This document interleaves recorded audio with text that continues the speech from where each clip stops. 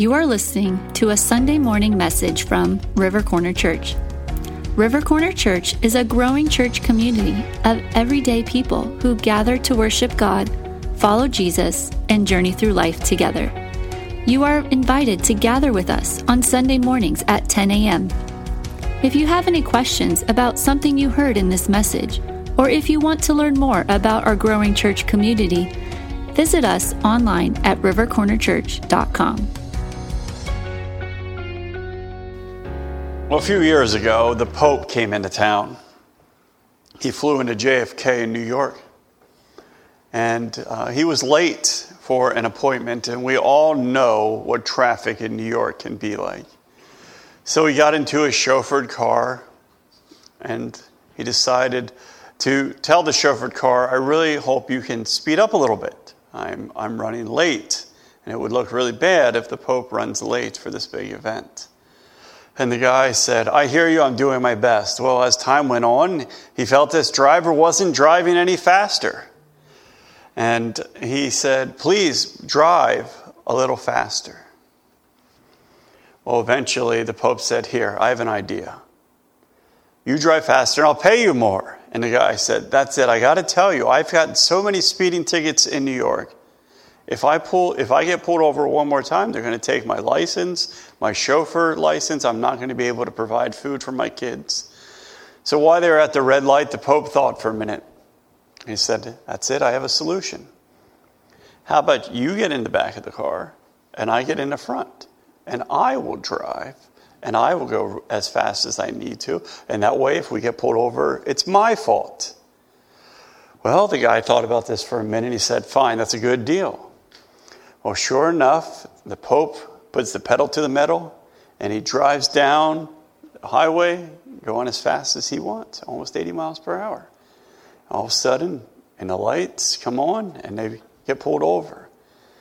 And this young officer walks up alongside the car and he just gets a glimpse of the Pope in the background and in the driver's seat. And so he turns around quickly and runs back to his car and he sits in there with his partner. And the partner said, aren't you not going to write him a ticket?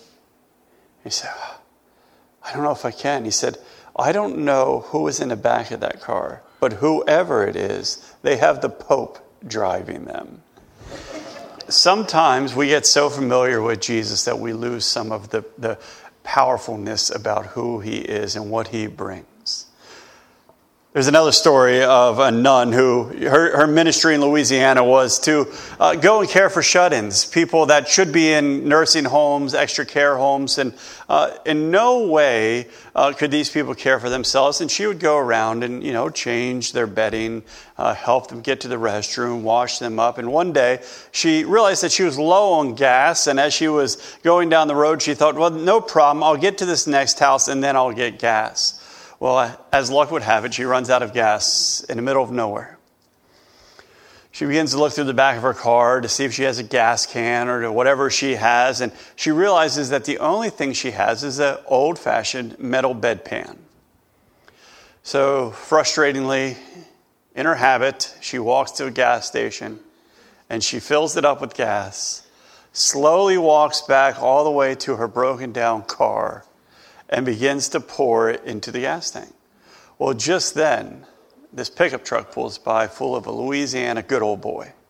And he looks at the nun with a bedpan pouring into the gas can. He goes, that's what I call faith.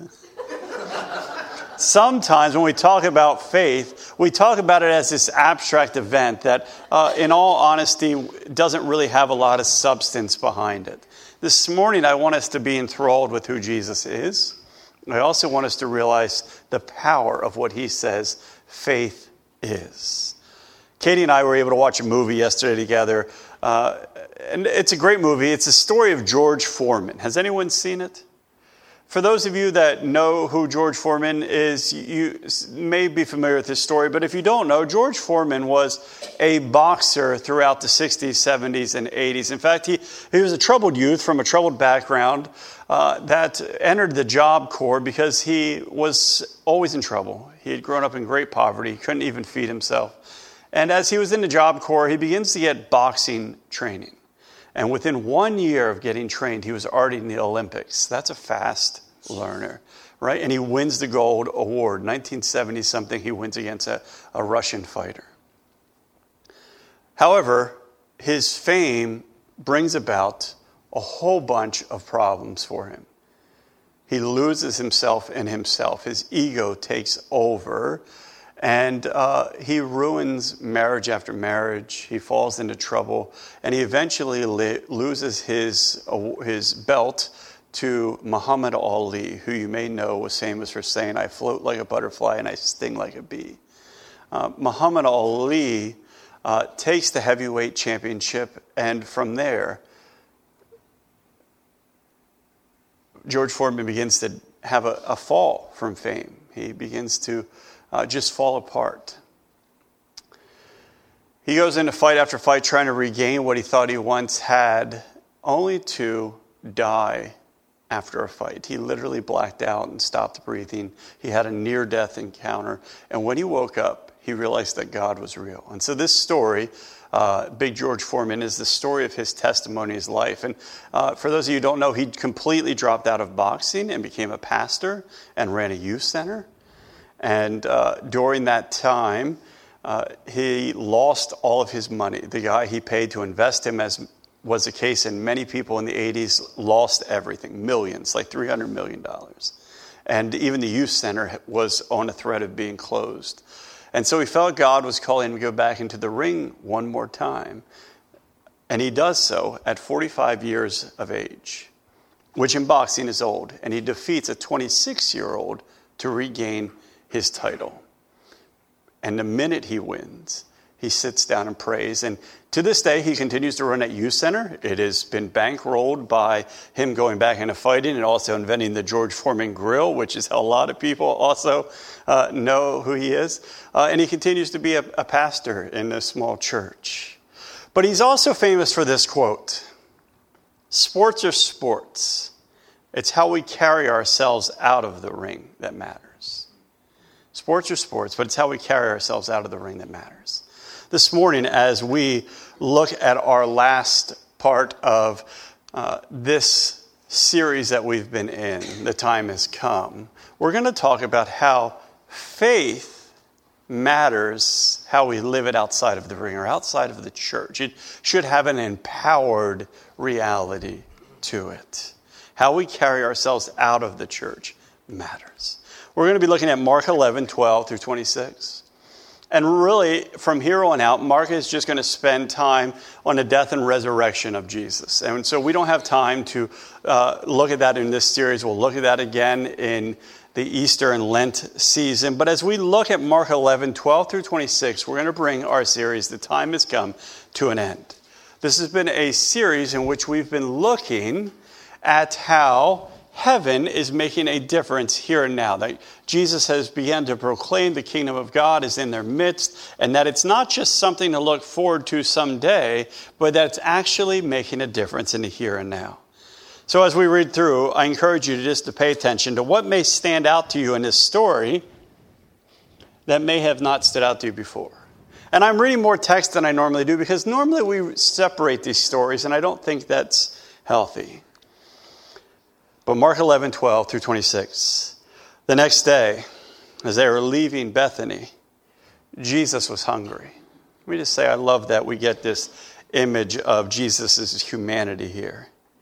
Seeing in the distance there was a fig tree in leaf, he went to find out if it had any fruit.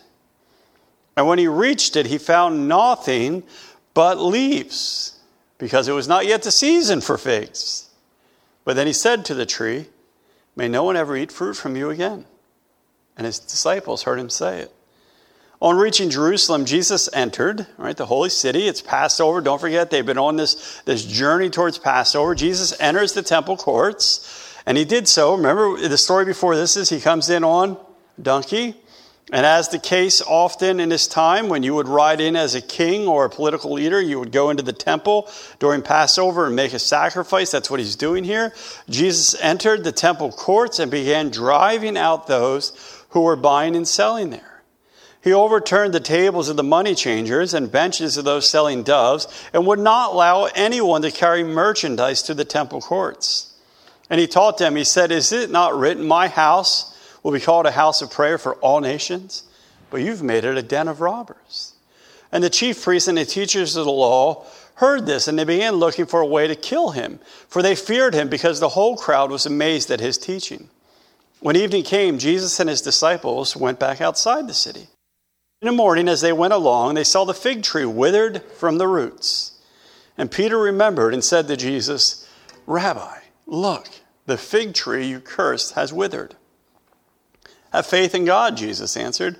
"Truly I tell you, if anyone says to this mountain, 'Go and throw yourself into the sea,' and does not doubt in their heart, but believes that what they will say will happen, it will be done for them. And therefore I tell you, whatever you ask for in prayer, believe that you have received it, and it will be yours. And when you stand praying, if you hold anything against anyone, forgive them, so that your Father in heaven may also forgive your sins." Now, as we read this story, something that stood out to you, a word, an idea, or a question, something you may not have seen before or grabbed you a new light today. You just shout it out. So is it saying he like cursed the tree and it didn't have fruit? Like he was that angry? Yeah. Right, he's hungry. And we notice the tree is in leaf. That means it's like spring. There's just, and Mark tells us it's not yet the season for figs, but Jesus seems upset that there aren't figs, and he curses it. There's a theologian by the name of William Barclay that says this is the hardest passage to understand because of this. He says it's so uncharacteristic of Jesus, he almost wants to throw it out and reinterpret it. It feels weird, right? You can't get mad at a tree for not producing fruit if it's not in season. It sort of goes against everything you would have ever done. It catches. I think often we focus on the cursing aspect and we miss that part. Anything else? What stands out to you? Go ahead, Stu. One of the things that stands out to me about figs, and I guess they've just learned this more in recent years, that I'm not a fig fan, but each time a fig is produced, a wasp has to die, to pollinate it. And the wasp was kind of absorbed by the fig. Wow. So that's one thing that stood out to me about that in recent years. They probably didn't even know that back in the day, but it's a fruit that, something gave its life, for there to be a fig. That's interesting. I thought there's an interesting connection there to me with Jesus and the fig, or the fig tree and the fig. So. I was not aware of that. That's interesting, yeah. Anyone else? It struck me at the end that he said we have to forgive. If we want to ask for things, we better make sure our heart is right. Do you know what I think is interesting about that too? It doesn't seem to have anything to do with the tree at first glance. Like Peter's like, "Hey, you cursed this tree and it really withered up," and Jesus doesn't answer anything about the tree. He just starts talking about prayer. Jesus sometimes does some weird things. You were talking about context, and I was looking back at the verse right before this, verse 11, and I always assumed that when Jesus came in and saw everything in the temple, he just kind of reacted to it. But it really struck me that the verse right after he enters Jerusalem on the donkey, he goes into the temple and he looks around at everything carefully, it said, and then he left because it was in the afternoon. And it makes me wonder how much when he was in Bethany, he was pondering what to do with what he saw. Yeah. I feel like he was really probably on edge that morning because he was like, things are not right in the temple, in the city. So he probably was quite irritated by the tree. The thing that stood out to me is something similar to that. I never noticed that he also stops people from carrying merchandise. I always focus on him freeing the doves and the pigeons, whatever, turning tables over, freeing the animals that are used for sacrifice. But he also stops anyone from picking up and carrying the merchandise. There's a lot of things we could speculate. Maybe in chasing away the money handlers, all of a sudden everything was free at the local Kmart. You know what I mean? there definitely is this. How did he stop him? Did he actually like get in the way? He's like, you're not carrying that out of here. You know what I mean? That's an image of Jesus it's hard to reconcile with as well. He literally prevented people from carrying their stuff. It's like going to Roots and shutting it down, and then when people try to clean up their stand, you just knock the box out of their hand and say, no, you're leaving, the box isn't, you know? I don't think that would go over so well. Anyone else have anything stand out to them? The last part, if you have an enemy, to go to them. Yeah. Yeah. Sense of reconciliation and restoration is needed. Now, I don't know a lot about fig trees. I might know a little thing about fig Newtons from time to time, but I don't think that's the same thing. However, in Jesus' day, fig trees and figs were extremely common. In fact, it's been common throughout the whole scriptural story. If you think about when the Israelites send the spies into the promised land, they bring back a whole bunch of grapes, pomegranates, and figs. Now, again, if I'm in the desert and that's what comes out, I'm like, I wasn't that hungry, but no, the grapes sound good. But actually, these things seemingly were something they looked for. In fact, in the desert, the Israelites make a specific claim that complain to God that they have no grain and no figs. Figs is on the top of their list of things they don't have. Figs throughout most of the scriptures represent a sense of abundance from God and blessing. For David, Abigail packs up pressed figs and fig cakes. The figs are used to heal Hezekiah by Isaiah, who's suffering from boils. There's this association in the scriptures with blessing and healing with figs. Losing your figs is considered a curse. I think I'm going to turn that into a statement like, he's really lost his figs. I think that'll be a fun thing to say. But the prophet Isaiah talks about when God's judgment comes on a nation, it causes all the starry hosts to fall up like shriveled figs from a fig tree. And that same idea is picked up by John in Revelation.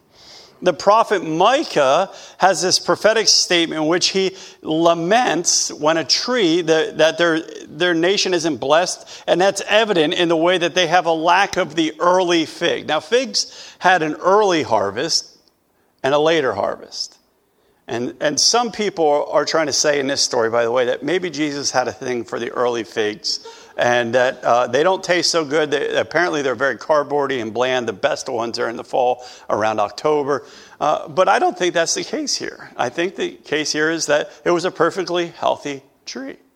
Perhaps Jesus had some sort of divine ability, which I like to lean towards and think that he knew that tree wasn't going to produce figs. But for the most part, throughout the scriptures, figs also represent comfort and contentment. Now, Craig Keener, who has researched fig tree growth much more than me, says that at this time of the year, Jesus would have only encountered fruitless trees. It was 6 weeks away from the first spring harvest of them. And so for him, he's roaming through the area. He's beginning to see leaves on a tree. He's hungry, and for some reason he has this expectation that there'd be fruit on the tree already. He points out that if there's only leaves appearing on the tree at this time, then they would know that if there was just a few little leaves and not many leaves at all, that they would know that not only would figs not come in the spring, but they probably wouldn't come in the fall either. And so I suspect that's what Jesus is seeing here. He's seeing a tree that doesn't look healthy, and he's saying, look, let this thing be cursed. It's not going to have early figs or late figs. But still, we can't get around the idea that it wasn't time for figs to be on the tree, and Jesus is looking for figs. I think that early readers of this passage, Mark's earliest readers, would have connected with a telling in Jeremiah 24. And if you're not familiar with this story, Jeremiah is watching the artisans and the political leaders and some of the officials and workers being carried away into Babylonian captivity. And as they're carried away, God gives Jeremiah a vision. And before him, he sees 2 baskets full of figs. One basket is full of unedible, kind of early season figs, and the other one is of perfectly ripe and good figs. Now, Jeremiah has a great relationship with God because this is how that conversation goes. God says, Jeremiah, what do you see in this vision? And Jeremiah said, figs. He then later on said, I also see that they're good and bad. But at first he just answers figs. Like, that's a common thing, Jeremiah. We get that. I showed you figs. Yeah, I'm glad you saw the figs. Look a little farther. What do you see? Well, I see some good figs and I see some bad figs. Now, God goes on to say that basically, the good figs represented the people that will hold the faith, that will continue to develop their faith while they're in captivity. He will build them up, bring forth growth, bring forth capacity to know God, and he's going to bring about his reconciliation and restoration to them.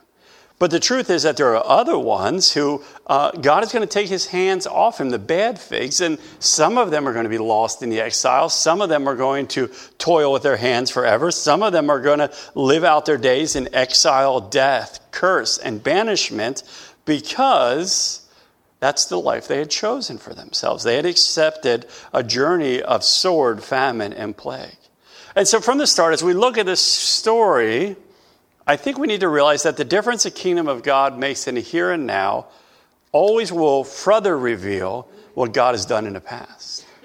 That thing that happened in the past for Jeremiah is now happening once again here.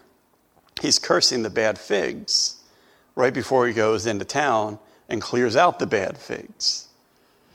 However, we continue to see that this kind of story is present in this story. We might even make some connections also to a story in Isaiah and his sense of judgment on the nations. There was not yet real season for harvesting figs, but Jesus doesn't neglect to point out that some trees will pretend to have fruit, and this is one of them. And he's doing something fairly common in his day. Holy people were thought to gain a certain authority over the living world. In other words, the more you walked with God, they believed at this time that you actually would get some sort of supernatural power, otherworldly divine power, that you could literally bring about blessing or destruction.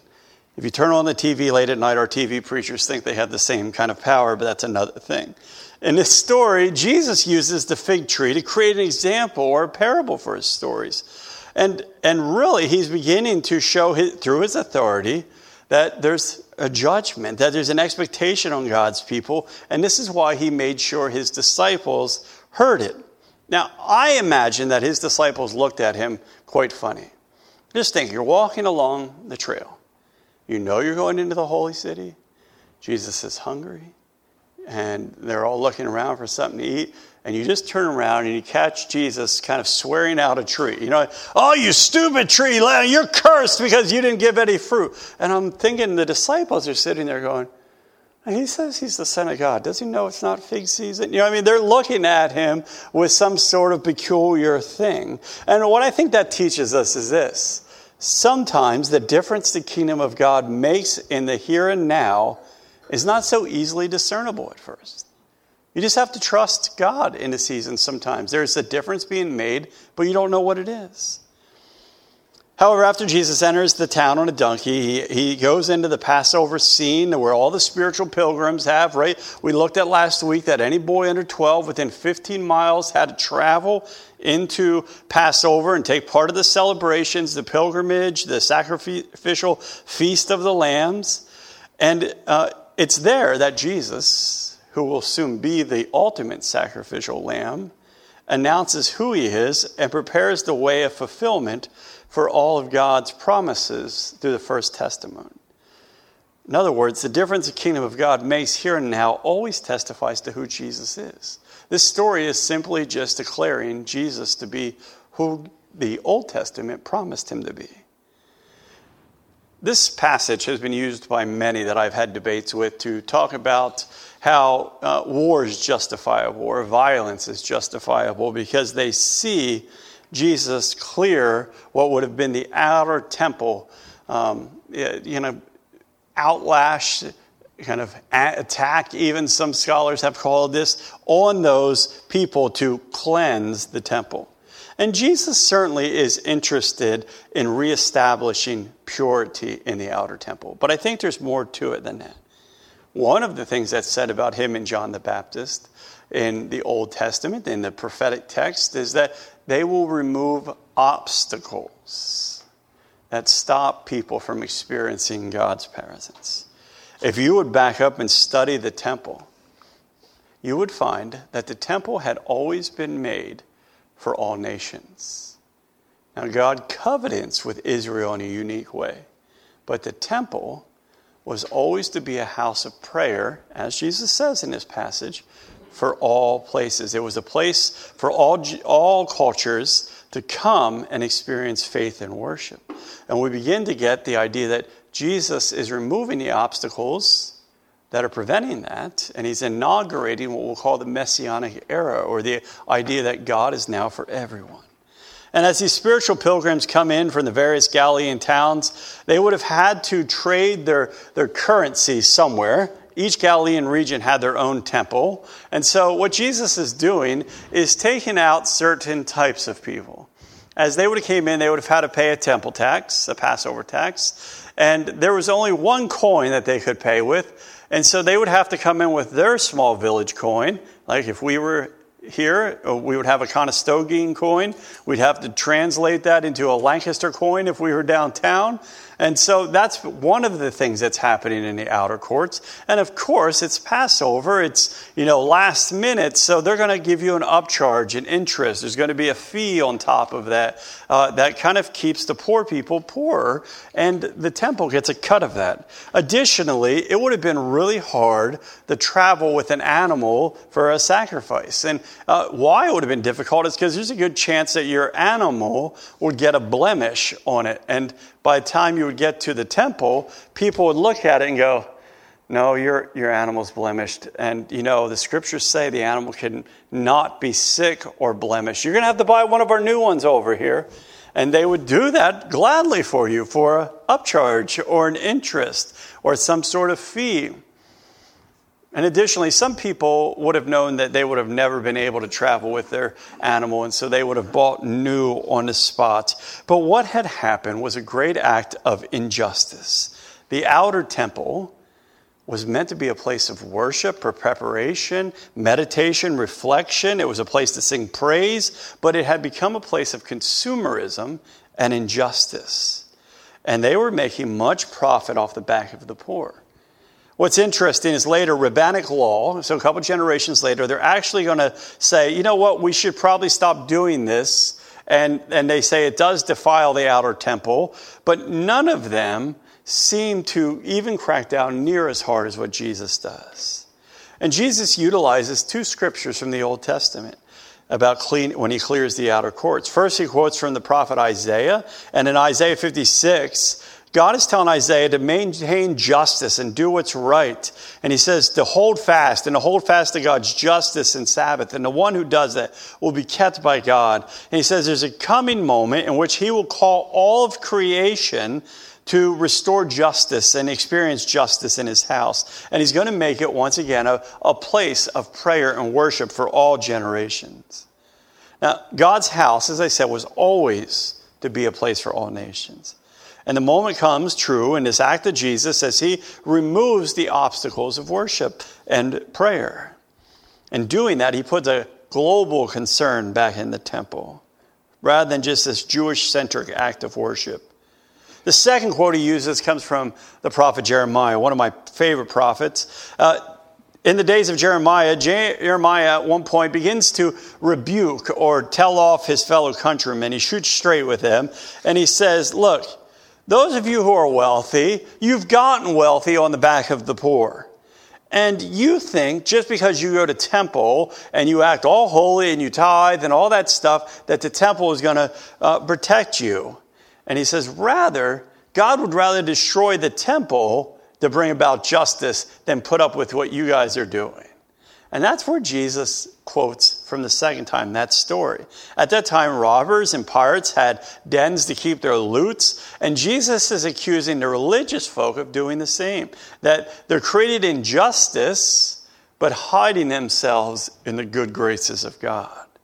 And we see that Jesus turns on them in their injustice. And the difference that the kingdom of God makes in the here and now is by removing barriers to the journey of faith for others. In addition to that, the difference the kingdom of God makes is an act of justice in the here and now. Now, I'm sure the priests and the scribes felt their livelihood was threatened. They were making serious money off this. And I think they'd become so blind that they probably thought what they were doing was a good thing. We're providing something for the people. We're just making a little money off it. And so they see Jesus as a threat to their very faith, to their very life. And in this text, it says it's this point where they decide he's got to go. It's interesting how fear in our life will drive us to such extremes. The fear of losing their livelihood is the whole reason they decide Jesus must die. The divide felt like threat and fear. Fear will almost always drive us to terrible and drastic actions. And I think that teaches us that the difference the kingdom of God makes in here and now will challenge the status quo of the world around us. Right? It will challenge the status of the quo around us. Now, as the disciples go outside the city, they're out in the countryside, and they come morning, and they probably went out there at night, and so no one really saw the tree. But as the morning came, and Peter's getting up, doing his morning stretches, finding his local watering hole, his tree, he sees the fig tree that Jesus has cursed. And he takes note. Mark says something special in there. He says this time they noticed the tree has been dried up from the roots on up. Did you guys catch that? He mentions the roots. It's not just a blight or a problem with the leaves. This tree has completely shriveled up from the roots on up. And I think that we're making a point here, at least Mark is making a point, that where you put your roots matter. We might get the idea of Jesus' parable of the sower, right? Where the seed planted is mattered. And he's definitely making a contrast to the people that he's just with in town. What I find interesting in the text, notices that the tree has shriveled up from the roots. Jesus is rather talking about the hearts of the people. He is talking about the lack of power of faith. I think that there's probably more to this story than Mark records for us, or Mark didn't know. Maybe Peter never told him. But it seems, anyway, that there's this contrast between the tree and the temple, or alive faith and dead faith. And what faith, when it's lived powerfully, authentically, intimately. And why I think that is because when Peter says, look, Jesus, the tree has shriveled up. Jesus doesn't care about the tree. He doesn't bring up any more conversation about the temple. But he tells them, now let me show you what alive faith looks like. It can move mountains. We've gotten this example of what dead trees look like. And now we're looking at what it means to have an alive, authentic, and intimate, powerful faith. Jesus has just cursed the tree, saying that there's nothing too hard for the person of faith. The person with a live faith has the authority of God on their side. Nothing is too hard for them, for the person who has faith. That's Jesus' point, that through active faith, nothing is impossible. And Jesus tells them when they pray, they should pray standing. Did you notice that? It's this act of boldly believing in God's power, then they're believing what will happen will come about. And in this time, it's important to note that few people kneeled. Standing was much more common posture, but I think Jesus issues it in a different way here, that it's an act of being bold. They need to make sure that they are asking of God, that they need to make sure that there's no unforgiveness at play in their life, because this will inhibit their prayers and the ability of God's power to work through them.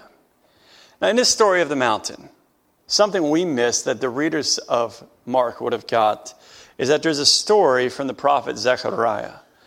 And Zechariah has an encounter with an angel who tells him, look, there's no problem that can't be fixed.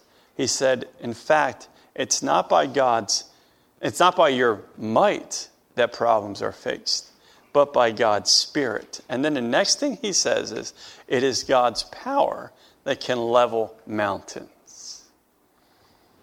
That from prophet Zechariah is what's at play here when God says, stand up. And you can even move mountains. He wants them to see it's not by their own might, but by the Spirit of God. Jesus is using this fig tree to make a contrast of what an alive faith looks like and what a dead faith looks like. As Jesus, right? We're known by our fruits. We're known by the fruit of our life. Fig trees are known by trees. William Barclay says what he's trying to say is we cannot claim to be followers of Jesus Christ and remain completely unlike the master we profess the love. I think in this story, Jesus is beginning to plant what a life of faith looks like. In fact, if you look at Paul's letter to Timothy, he tells them that a life of the Spirit looks like you are ready in season and out of season. See, the thing that this tree did wrong was that it wasn't full of faith, its fruitfulness out of season. And honestly, the tree did nothing wrong. But it was a teaching point for the disciples. They were to be living by God's Spirit, not by the rules of the temple, the logistics, the normalcies, the traditions. They were to be living in step with God's Spirit. This new, empowering way of life. They were to be producing fruit in season and out of season. A reality that was now open and available for all because Jesus had removed the obstacles. As Paul told the church, he says, the fruit of the Spirit is love, joy, peace, forbearance, kindness, goodness, faithfulness, gentleness, and self-control. And his followers, whoever believes in me will do the works that I've been doing. They'll even do greater things than these. The point of this story, I believe, that the fruit and the power of the follower of Jesus is in season and not. The difference that the kingdom of God makes in the here and now is that it empowers and equips the follower of Jesus to live by power and spirit. I think this is something we have neglected as evangelicals, as Anabaptists, as however you identify. There's an underperformance on a reliance of the Holy Spirit in today's time. Paul writes to his church and commands them to walk by the Spirit. He says, if we live by the Spirit, let us also then keep up. As I opened up in the beginning, George Foreman said, sports are sports. It's how we carry ourselves out of the ring that matters. And I think that the difference this story teaches us is that it's how we live by the Spirit outside of Sunday morning, outside of our devotional time, that matters.